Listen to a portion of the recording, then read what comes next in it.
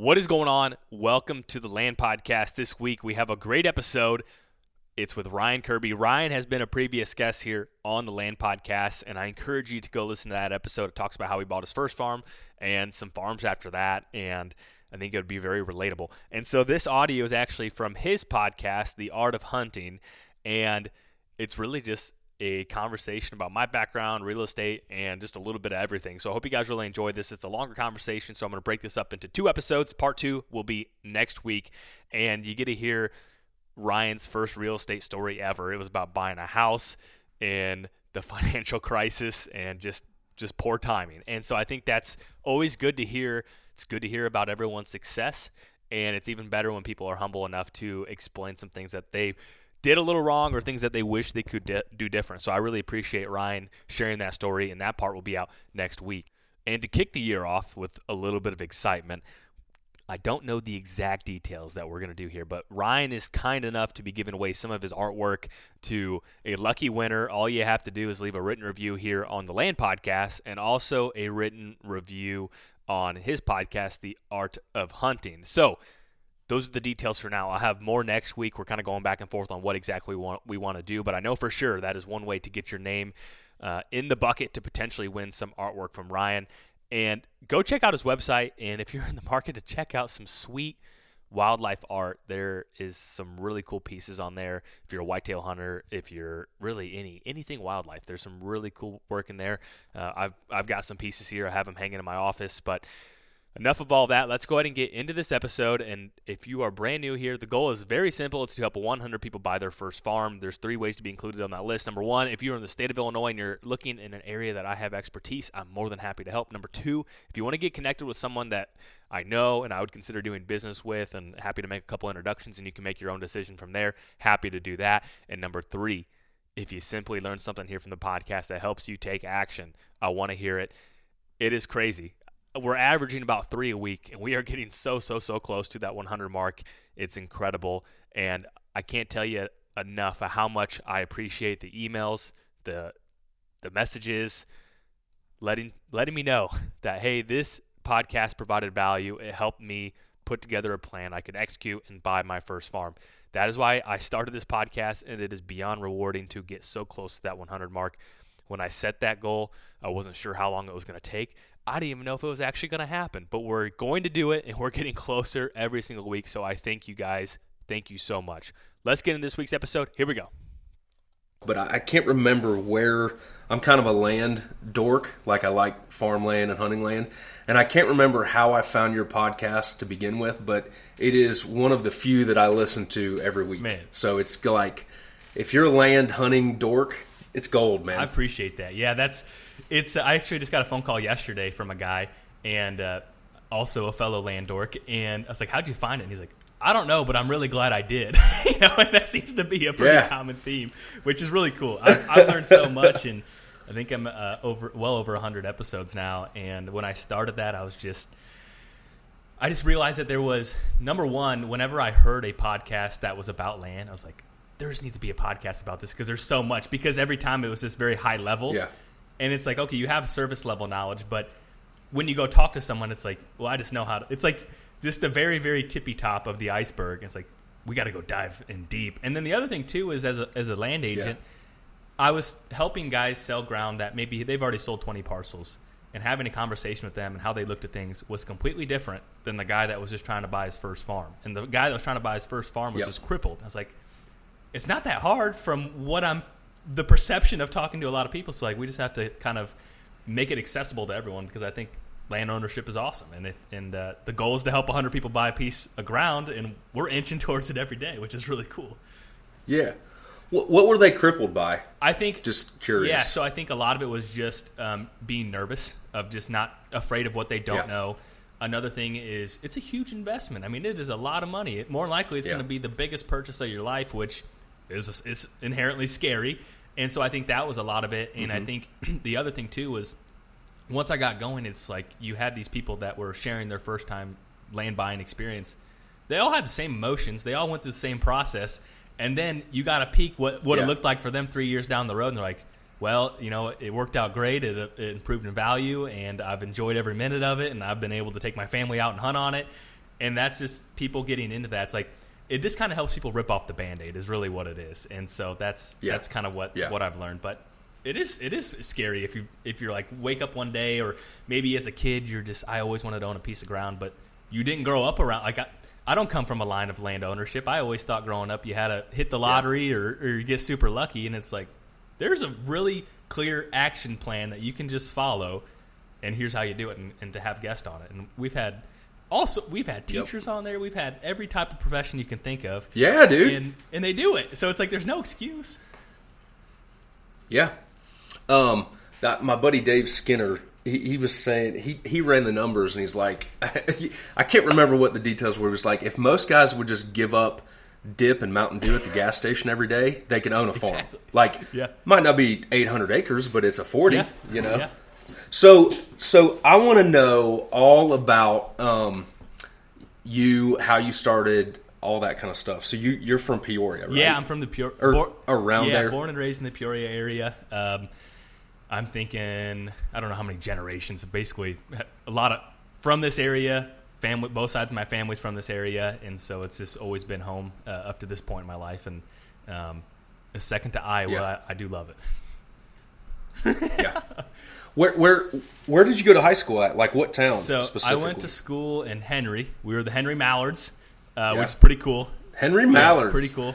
I thought Havana was the Ducks. They might be the Havana Ducks down the river. Yeah, they could be the Ducks, but we're the Mallards. So, and that is that we get more detailed. So, I mean, where I grew up, it was a very rich history of duck hunting. Like some of the oldest duck clubs in the state are in this area, so that's part of it. And then a world-renowned folk artist, Charles Purdue, he was in my hometown, and so there's just a lot of duck hunting culture here, and it's been interesting to see that change. Like my grandfather helped run a duck club throughout a lot of his life, and to see how that whole landscape has changed, like, you know, through stories and even in my lifetime. And, you know, those duck clubs are still here, and they're definitely more exclusive.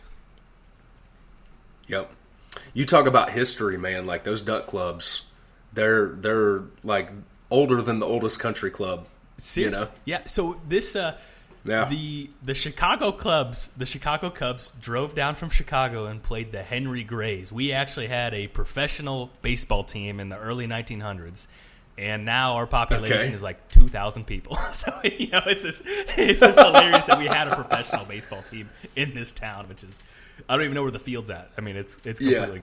Yeah. So you graduated high school, then you went to college. Where did you go to school at? So I went to school. It was called Ashford University, and I didn't know where I wanted to go.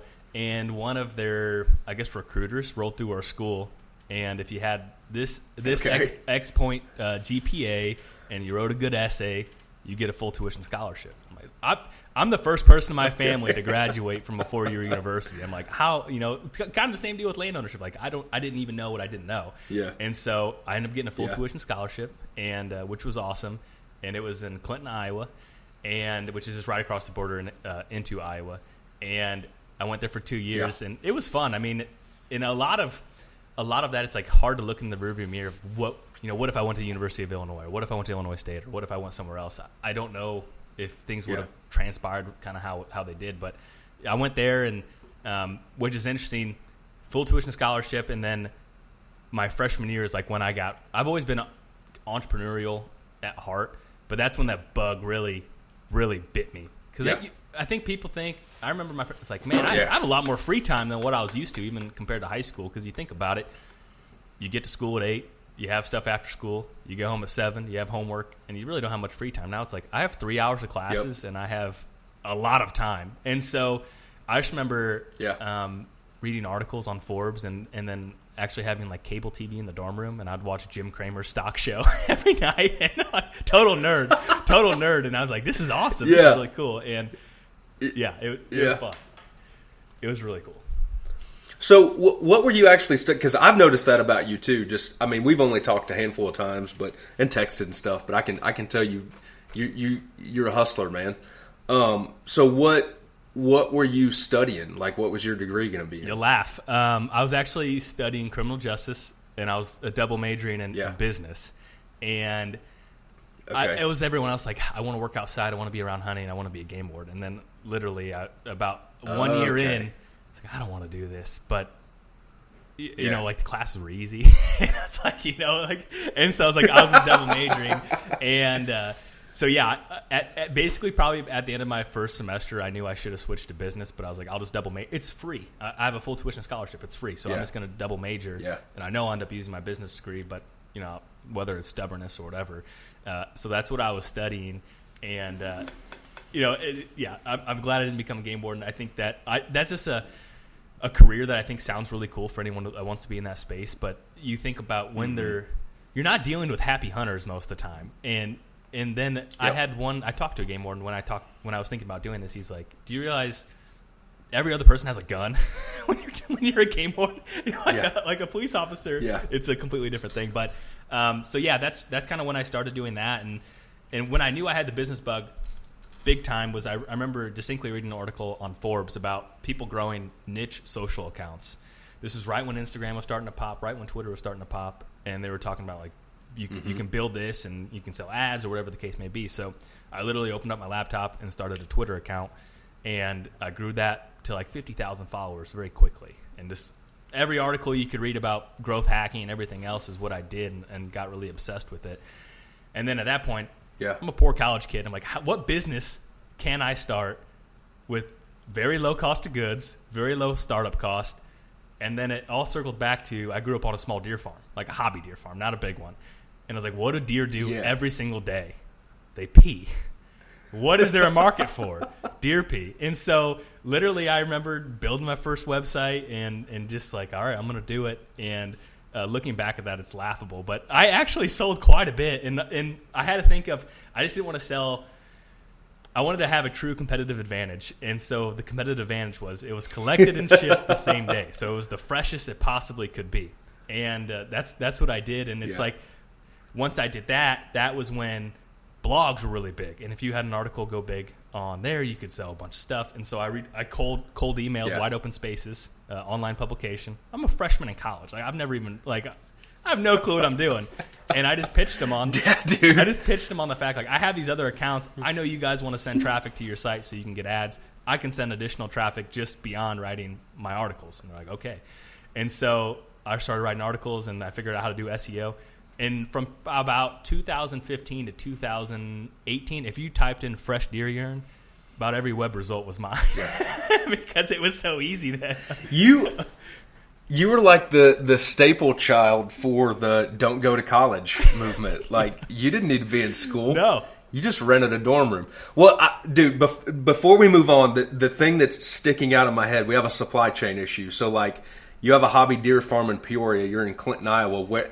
How is this collected? Yeah. And so I have to give a lot of. If you tell me that you like hired your sister to do it for you and you're just the puppet master, I swear my head's going to explode. So actually, I have to give a lot. How did you do a lot this? of credit to my parents. So they were very supportive in that fashion. Okay. And so honestly, I would dip out of school for about 2 weeks in college. I would come up with whatever excuse I could. I mean, because we were just talking about sales cycles before. It's a very, very short sales cycle. And so, you're not selling pee in May. No, and so that was kind of a blessing because I would just go back, and school was only 2 hours away, so I'd go back every single weekend, and then I would just dip out of class for about 2 weeks during the peak of it. And so I do have to give a lot of credit to my parents for that, for helping out. But it was really fun. It was really cool, and a lot of the contacts. I mean, looking back now, it's like how everything unfolded. Like some of the contacts are like my first partners. I put in air quotes. Those are guys I still talk to today. And you know, it's just so funny that how all of that works out, and it was so. We know when the peak rut is in the Midwest. Like, when is peak urine collection time? Is it because I'm assuming they want it in hand like November 1st or whatever? Yeah, so that was the hardest thing because every bottle has doe and estrus, and the estrus cycle is such a narrow window. Yeah.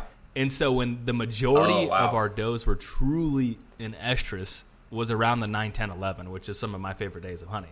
And I can't scientifically say they're 100% in the estrus, but their behavior is different. How the bucks react is completely different. Yeah. And so that was when someone said, I want the best of the best. I was like, well, you're going to get it like 2 days after like the 9th or 10th.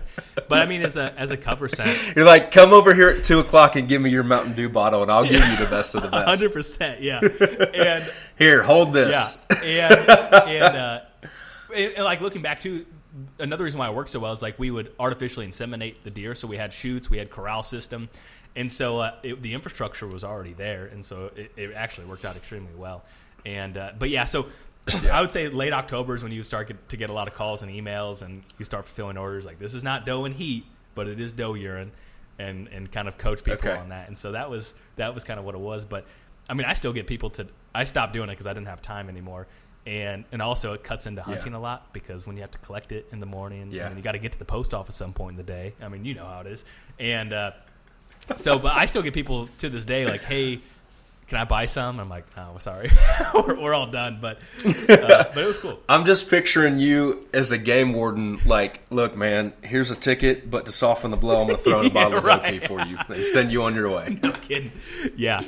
I mean, it was during that time, I was taking a lot more business classes, and whether it's I was the deer pea guy. I didn't coin myself that name. Yeah. That's not a very good nickname to have in college. But it was just like people just knew you as the deer pea guy, and it was a weird chapter of my life, but it was really fun. And I learned. Did you have a logo? I did. I had a logo. I would definitely make it different today.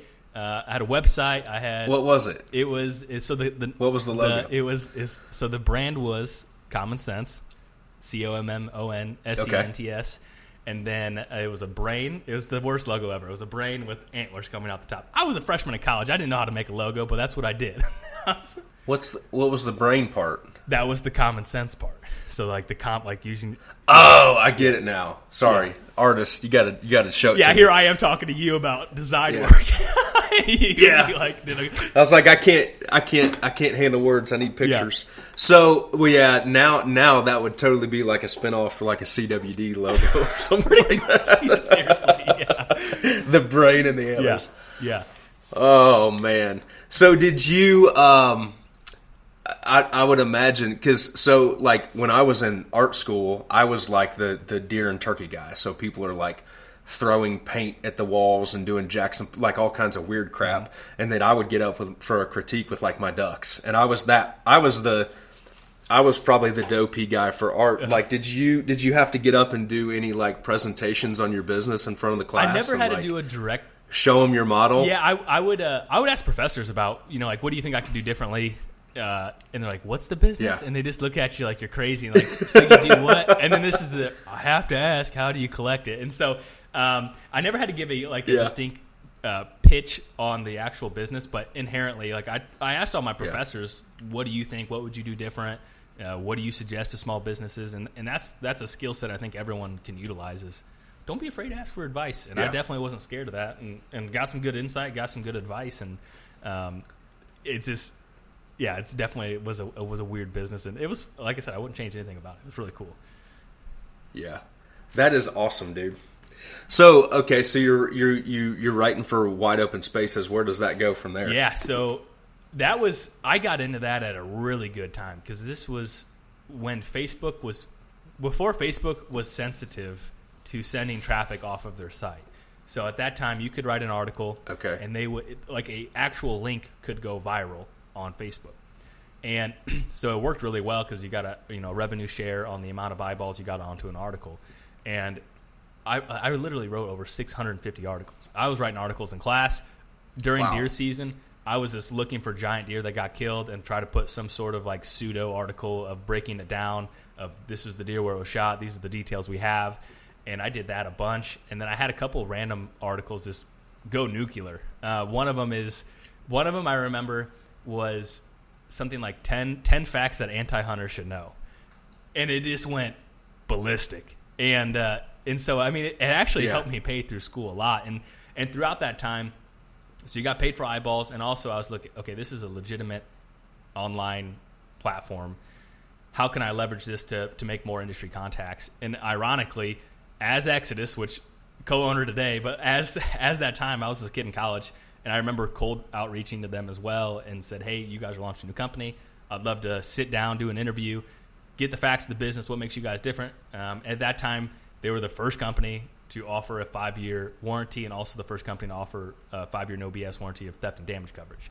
And so I thought that was really interesting. Talked with them, and just I remember I had an old phone, and then I had my other phone, and I had them on speakerphone and recorded it with this phone so I could take notes. And then I wrote the article, and I stayed in touch. And then eventually, throughout that time, I remember I was on vacation in Canada fishing, and my roommate called me. And he's like, hey, our school's closing. And I'm like, man, are you really that bored you have to call me about like that joke? And he's like, I'm dead serious. I didn't have very good signal. I was surprised the call went through. And then sure enough, and I got the automated email like we'll be closing our doors at the end of the year, which this was my sophomore year going to my junior year. And I was actually the president of the university, like out of the student government at that time. And I was like, I'm dipping, man. Like I don't even know if my credits are going to be accredited. Yeah. Like there was issues with that potentially. And so I literally Googled what's the cheapest state school in Illinois. It was Western Illinois. And now I got to pay for it. And so I was like, I went down and enrolled at Western Illinois University. And at that point, I ended up getting a minor in marketing. But at that point, for me to continue to pay for a double major, and at this point I was like, I know I can create my own job, or like I know I can go create my own opportunities. I don't need to pay for the second major anymore. So I ended up graduating with the law enforcement degree with a minor in marketing.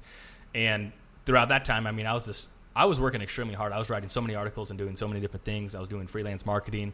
I was buying courses on how to figure out how to do SEO better, like anything you can think of. I was extremely hungry. And throughout that time, I remember I had to get an internship to graduate my law enforcement degree, right? So they're telling you need to go work for a police office or police department or something like that. Okay. Like, okay, I gotta figure out how to spin this. And at that time, I knew I was getting my real estate license as well. So I actually got an internship lined up with a real estate attorney that was local. And there's good offices, and then there's some, as an agent, like when you walk into an office, you can tell sometimes there's animosity amongst the group. And then sometimes you can tell it's like a family. This one walked in that everyone there was very territorial. And I was like, this is not going to be fun. Like, thank you so much for the opportunity, but this is not going to be a very, very fun 3 months of my life. And then I remember going to the ATA show. And I happened to have a scheduled meeting with them because I did a lot of writing at that point. And I just went to that meeting to write articles for them. And I was like, okay, I know that's a good idea, but I'm going to pitch you on an internship. I need one to graduate.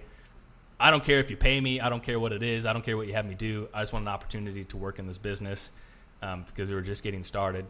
And so they said, yeah, we'll do it. So then I went back to the dean, and I was like, hey, it's a surveillance company. I'm going to work for a surveillance. I knew you were going to play that card as soon as I was like, yeah, that's awesome. Like, if you say no, I'm probably not going to graduate. So just please say yes. And he's like, all right, fine. So I did that, and I started as an intern. I was their first ever employee outside of the founders. And, it's like able to, like, you look back of all these random things and how they play into life later is actually comical when you sit back and look, because I was able to take I was selling deer pee on the internet. Like, here's a company that has a legitimate product, a legitimate, like, all the infrastructure to really make an impact.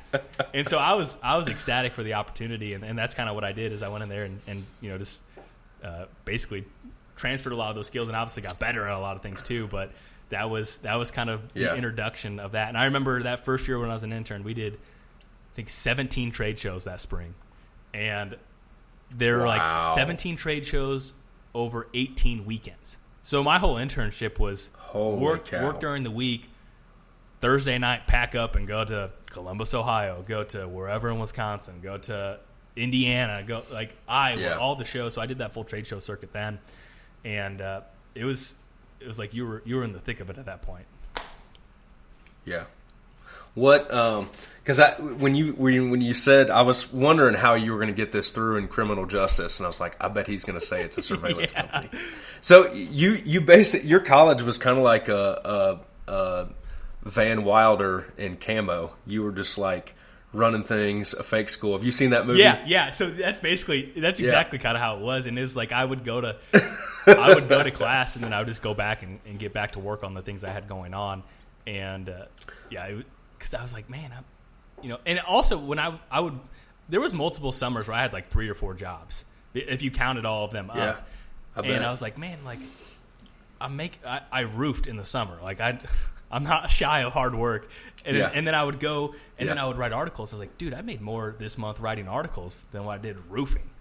I was like, that doesn't make a lot of sense, because I did that after work in a span of 2 or 3 hours, and I worked 8 hours in the sun, and it wasn't very fun.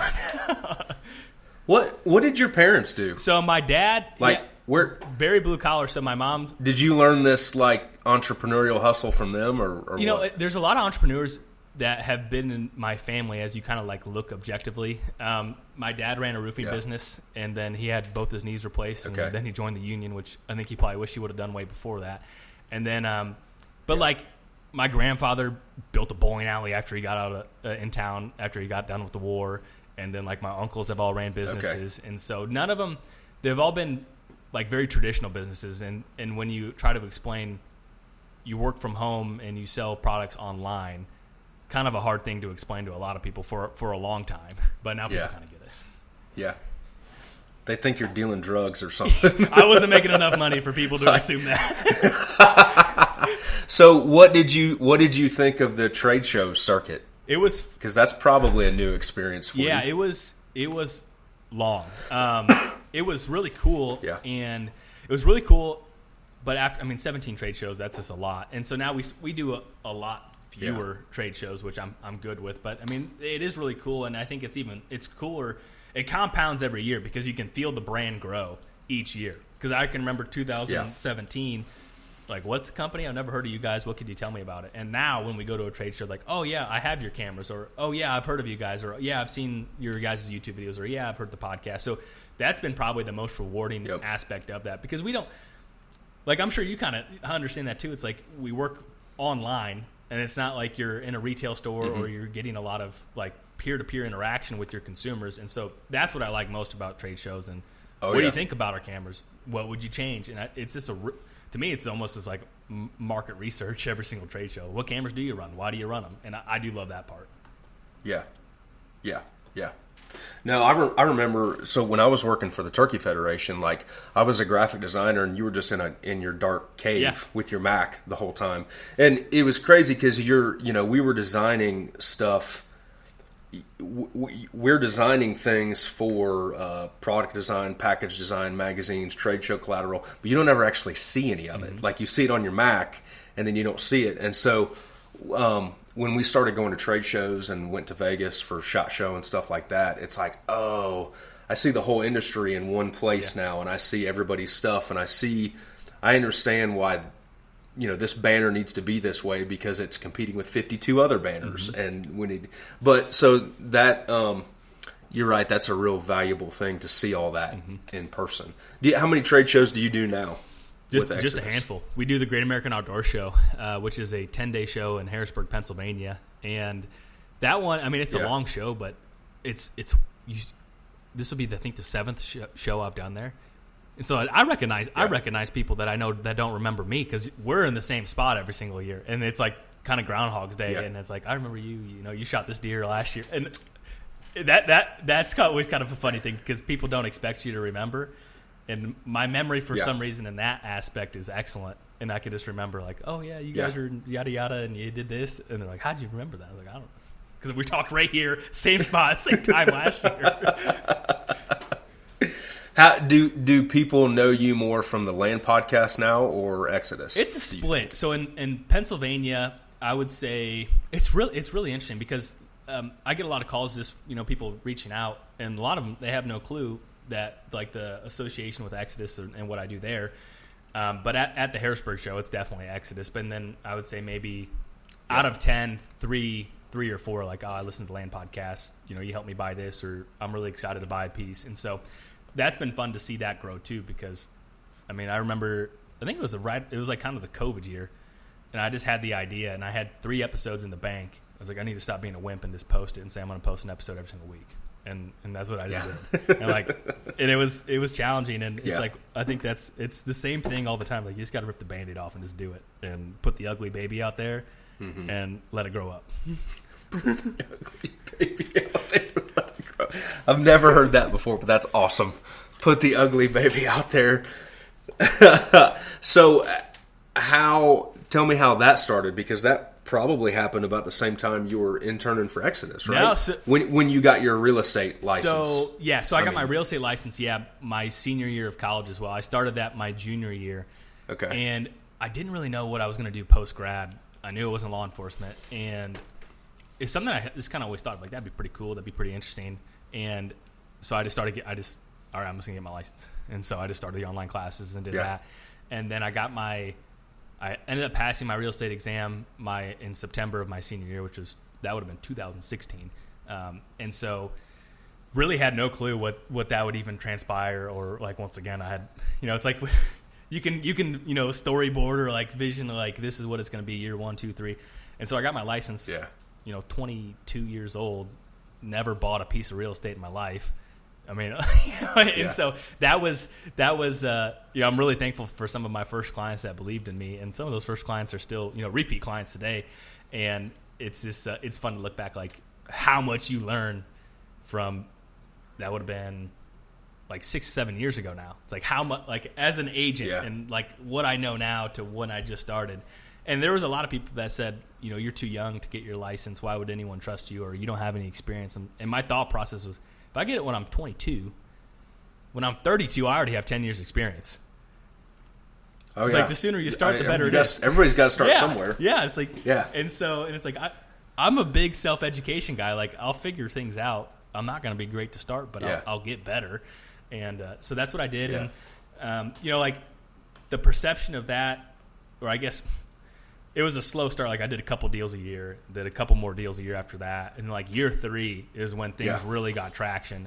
Then it's compounded ever since, because what's interesting about recreational land, in my opinion, is when someone buys a piece of tillable, they're probably buying a piece of tillable for the rest of their life. If they buy a house, they're statistically going to move out in probably 5 to 7 years. That's repeat business. If people buy a recreational piece, I don't think there's much hard data, but we can just assume in 5 to 7 years they're going to want to sell that and buy something different. And so that's what I found to be really interesting. Like, well, if I can start building my client base now, and that continues to compound too, and you get better and you learn more things, then I just have seen that happen. And I think that's everything in business. Of hopefully year 1 revenue is this, and you hope year 2 revenue is that, and year 3, 4, 5, 6, 7. And that's kind of what I've seen with that as well. And it was a good time too. Obviously what we've seen in 21, 22 was historic in every fashion in terms of real estate. And so that was, some form of luck too. And I was glad I had some experience at that point too. And I wasn't a guy that said, I read every headline that real estate's crazy and I want to get my license. Like, I already had my license and already had somewhat of a foundation. And that was good timing, lucky timing. Well, and one thing too that's great about the young real estate guys, I've got several, probably 4 or 5 buddies that are in real estate. 2 work for Whitetail Properties, 2 are here in North Carolina that's selling houses and stuff. But you talk to them at first, and they'll talk about how, like, their first deal they worked 80 hours on, and they were, like, helping move old equipment out of a barn for the landowner to make the deal work. And it's like they wouldn't touch that. They wouldn't pick up the phone for that call. So there is a certain value. As long as the person's sharp, I see a lot of value in having somebody young and that it's willing to hustle. And hey, some of those they got time. Some of those first listings that I got, and I would just be brutally honest, like, hey, I don't have a ton of experience. I know you're asking 3 other agents. I know there's going to be 2 other trucks that show up after me. So, but I can tell you this: I will work harder than any of them, and I will get this sold, and I will jump through any hoop to get this deal done. And some of those people said, "All right, you got the shot. Make it happen." Yep. And and that's sometimes you have to put it on the line, and you don't. People can sense BS, and like if you're a young guy, and you're like, I've sold this much, and I know this, and I know that. We're dealing with people; like they're going to make a decision with their brain, not a spreadsheet. Yep. Did you throw in some deer pee too? I don't think I ever did. That would be awesome, dude. I don't think I did. That would be that would be a hilarious closing gift to show up with here's some pee. What was the first piece that you sold? So actually, speaking of I know you remember it like it was yesterday. So one of the first pieces I sold was actually a old duck club. Ironically, it wasn't a really big one. I mean, it was just on a lake. And it was a really cool piece, and it was more of a house than anything. And looking back now, I was so naive because the access to it was like 5 different easements to get back into it, and it like these are things like once you get under contract and you're like, oh crap, and you're like, what do I do now? And so that was I remember. And speaking of help, like I changed the locks on the door because the people were from out of town. I did all sorts of weird stuff on that. They had to get a window replaced. I lined up all that, and I met them there and took pictures, made sure it was all done. But that was one of the first pieces I sold, and I was like, man, this is pretty dang cool. And then since then, it's like they start. I have a spreadsheet of all the deals I've done, who they were, and everything else, and some notes. And it's fun to open up that spreadsheet because you scroll through it, and there's 80 or 90 on there now, and it's like I can almost remember every single one, like who they were, like what obstacles did we have to go over, and then or maybe like this one was silky smooth, and it was the easiest closing of all time. And that's the fun thing with that, because no matter how much experience you have, there's usually a nuance or a curveball in every single deal. Because, I mean, there's just a lot of different things that can come up from it's two sides of a transaction, and then if you have two attorneys involved, and it's always, that's what I love. It's just, you're always learning something different. And also the people you get to meet, like, through this type of deal, have been able to meet so many excellent people. And that's part of the thing with the Land Podcast, too.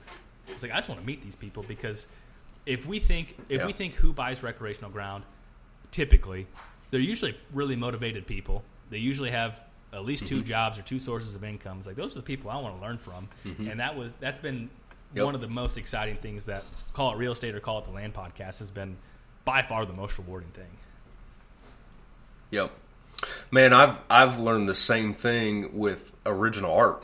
Like, I mean, I have people that literally will spend $4,000 on an original for their bathroom. Like their manels, they're wanting, hey, I need a wall to fill in my gun room. I'd like to spend $10,000 to $15,000. Like, these are people that have been very successful. And the crazy thing is, most of them are self-made, and that's what I like. Is like the dude who, started the car dealership or started out with a bulldozer and built a huge grading business. Like that. Those are the kind of people that I work with a lot. But you start to realize there's some people that have like the skills that you're talking about, and it's very rarely like a talent. Most of the time, it's a certain set of skills. I mean, I've sold work to some professional athletes and musicians and stuff, but like most of the time, it's like people that have a certain set of life skills. They're disciplined. They problem solve. They take on challenges, and that can go across a ton of different careers. It's not just like accountants, lawyers, and doctors you're selling to. It's like a dude that built a huge grading business or really successful there. So I can imagine you deal with those kind of people all the time, and I bet that's super cool. Yeah, especially for a guy that's wired like you. Yeah, like, and I love that, a sponge for knowledge. And I love that all those, I would say 90% of those people are so helpful. I mean, there's this is fresh in mind, but like I had a call yesterday. Guy just sold his business. Well, what would you have done differently? What worked well? How did it work? How did the buyers find you? And just told you, kind of just gave you, this is what we did well. And he's like, man, we just got lucky. And I was like, well, you didn't get lucky because you started the business and you grew it, and someone else wanted it more than you did. Like, there's no luck there. But that's the thing. Like, most of those people are so humble and just always happy to provide a helping hand. And I do not take that for granted whatsoever. What was, give me an example, like what was something that was really hard you thought was going to crash a deal and came through? I can think of a hand. I mean, there's one I don't want to share because it was such a mess up. But we did get it closed and it did work out. I'll say this: a lot of times, I'm just trying to think of some deals that, like some common themes. A lot of times, it's access, where a lot of these pieces they get chopped up. Like maybe it was in a big family, and then one child got an 80, another one got an 80, another one got an 80, and another one got an 80, and then now one of them wants to sell the 80, but the one easement that has been always used but never recorded because Grandpa owned all of it and we all got along, and then the one wants to sell it, and then all of a sudden, like, well, is there a recorded easement? And then you have to go and get the signatures of the people that, like, why am I going to provide an easement? I don't need it. And so, like, that is probably one of the biggest potential stoppers of a deal. And it's like some of those deals where, like, yeah, I think we have something written down somewhere on a napkin somewhere, and it's like, well, do you or don't you? Because it's going to change things a lot. And so those are kind of those things that you just figure out over time. I could think of another deal I was considering to buy, and I ended up not buying it because it was in a town where there was an old coal mine, and so it's called a superfund. So a superfund's not very common, but it's a distinction from the EPA that says this area is at environmental risk. And in this area, the soil was toxic. And in the town, they had to remove the topsoil of the entire town and bring in new topsoil. This was just right on the edge of town. Wow. Yeah, and the only reason I knew that, once again, learning something on every deal, I was selling a house, and the buyer's agent was very familiar with that area. He's like, do you have the Superfund form? I'm like, the what? Like the Superfund form. I'm like, okay, so I Google it right away, and then you have to send a disclosure to say you are acknowledging that this is an EPA environmental at-risk area. Do you still want to buy this property? And so that's like kind of one of those off-the-wall deals, but I ended up passing on that piece because of that, and it's, there was a bunch of studies on it and some of the risks that could be associated with that, but that was a really unique one. And but I mean, ultimately, and then for every one of those, there's about 15 where nothing comes up. So I'm not trying to scare anyone that because sometimes when you share these stories, you're thinking, oh man, people become very nervous, and I understand why, but these are very rare occurrences. Another one is actually the first farm I ever bought, and I was on MapRight at the time, and they had a filter. I can't remember what it was called, but it was like some sort of environmental filter. And part of the farm that I was buying, that I was under contract to purchase, came up. And so I was 26 at the time. I was basically putting every dollar I had into this farm to buy it because I wanted to buy a piece.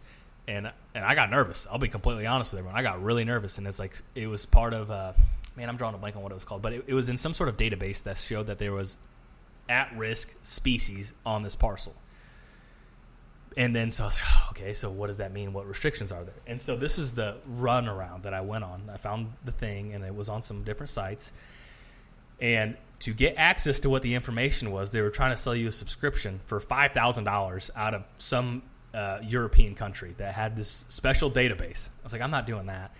And so I went through this whole deal. I had calls with a bunch of federal biologists, like, what does this mean? They're like, well, I don't know what it is, but I'm seeing it here in the same database you are. And I was like, well, what does it say? Like, well, it doesn't really say anything. And so ultimately there was some special bulb on this property, and it was a voluntary program that someone enrolled previously when they owned it. And so I did everything backwards. So this is a good lesson. I went from the very top. I went to Europe. I went to federal. Went to state. And then I ended up calling the local NRCS office like an idiot. And they're like, I don't know what that is. And they're like, there's a lady that keeps crazy records. I bet you she'll know. I'll call her. And I call her. Yeah, it's just a voluntary program. It doesn't mean anything. And the funding for it ran out, so the program's done. And so, but at that time, just being nervous and young and not really knowing what you don't know, and it being so weird. And then when you Google it, it says, like, they could take back your ground, like all this different crazy stuff. And so it was nothing. It had no teeth. But it's a cool piece of property. It has some unique attributes to it. And there was an old hill prairie on it at one point, which is really rare in this part of Illinois. And so there was just a lot of cool things that went with that. But that was when I got experience, because here I'm representing myself right now, and I'm nervous. Yeah. So that was a really weird thing. And I wish I would have put a note what it was called, because and as you look it up, like there was actually a state hill prairie that was nearby that was registered, and it had the same distinction of that. And on that little tiny hill prairie, according to one person, so let's say you own this 80-acre piece, but there's a 2-acre hill prairie. Supposedly, even though you own the 80 acres and that 2-acre hill prairie's on it, you couldn't hunt the hill prairie on your own ground. And then it was just a tiny little piece on that piece of ground. And I learned that because I went to high school with the kid that was the neighbor to that, and I was like, hey, there's that hill prairie by you. What does that mean? What do you know about it? He's like, yeah. And then I was like, who's the biologist you ran into that was out here burning it one day? And he gave me the number. I called them. I'm like, yeah, that's right. I was like, okay, well, I'm trying to buy this piece. What can you say about that? And they're like, well, yeah, it's not registered or active anymore. But that was a registered hill prairie. So that was kind of getting off on a side tangent, but that was very strange. And it was the first piece I was ever buying. So, like, for anyone that's trying to buy their first farm, or I've helped a lot of clients buy their first farm, I've been there. I've done that. Like, I have been in the same exact emotional roller coaster that you are in right now, and we're going to get through this. And if it doesn't work out, or if it's something that does have you spooked, you're not going to hurt my feelings and say, no, this isn't it. I'm too nervous, and I get that. Yeah. There you guys have it. Hope you guys enjoyed this portion of the Land Podcast with Ryan Kirby. Next week, we're diving into some of these details. deeper. And we're talking about Ryan's first ever real estate experience, which I think you'll really enjoy. And we'll also talk about the current market and how to align your expectations with reality, not a false perception. And I think it's very timely, and you'll definitely want to give it a listen. And also be sure to leave the written review on the Land Podcast on the Art of Hunting with Ryan Kirby, and we'll have more details about the giveaway next week, but that is for sure going to be one of the ways to win some art from Ryan. So hope you guys have a great week. Stay warm. Until next time, see ya.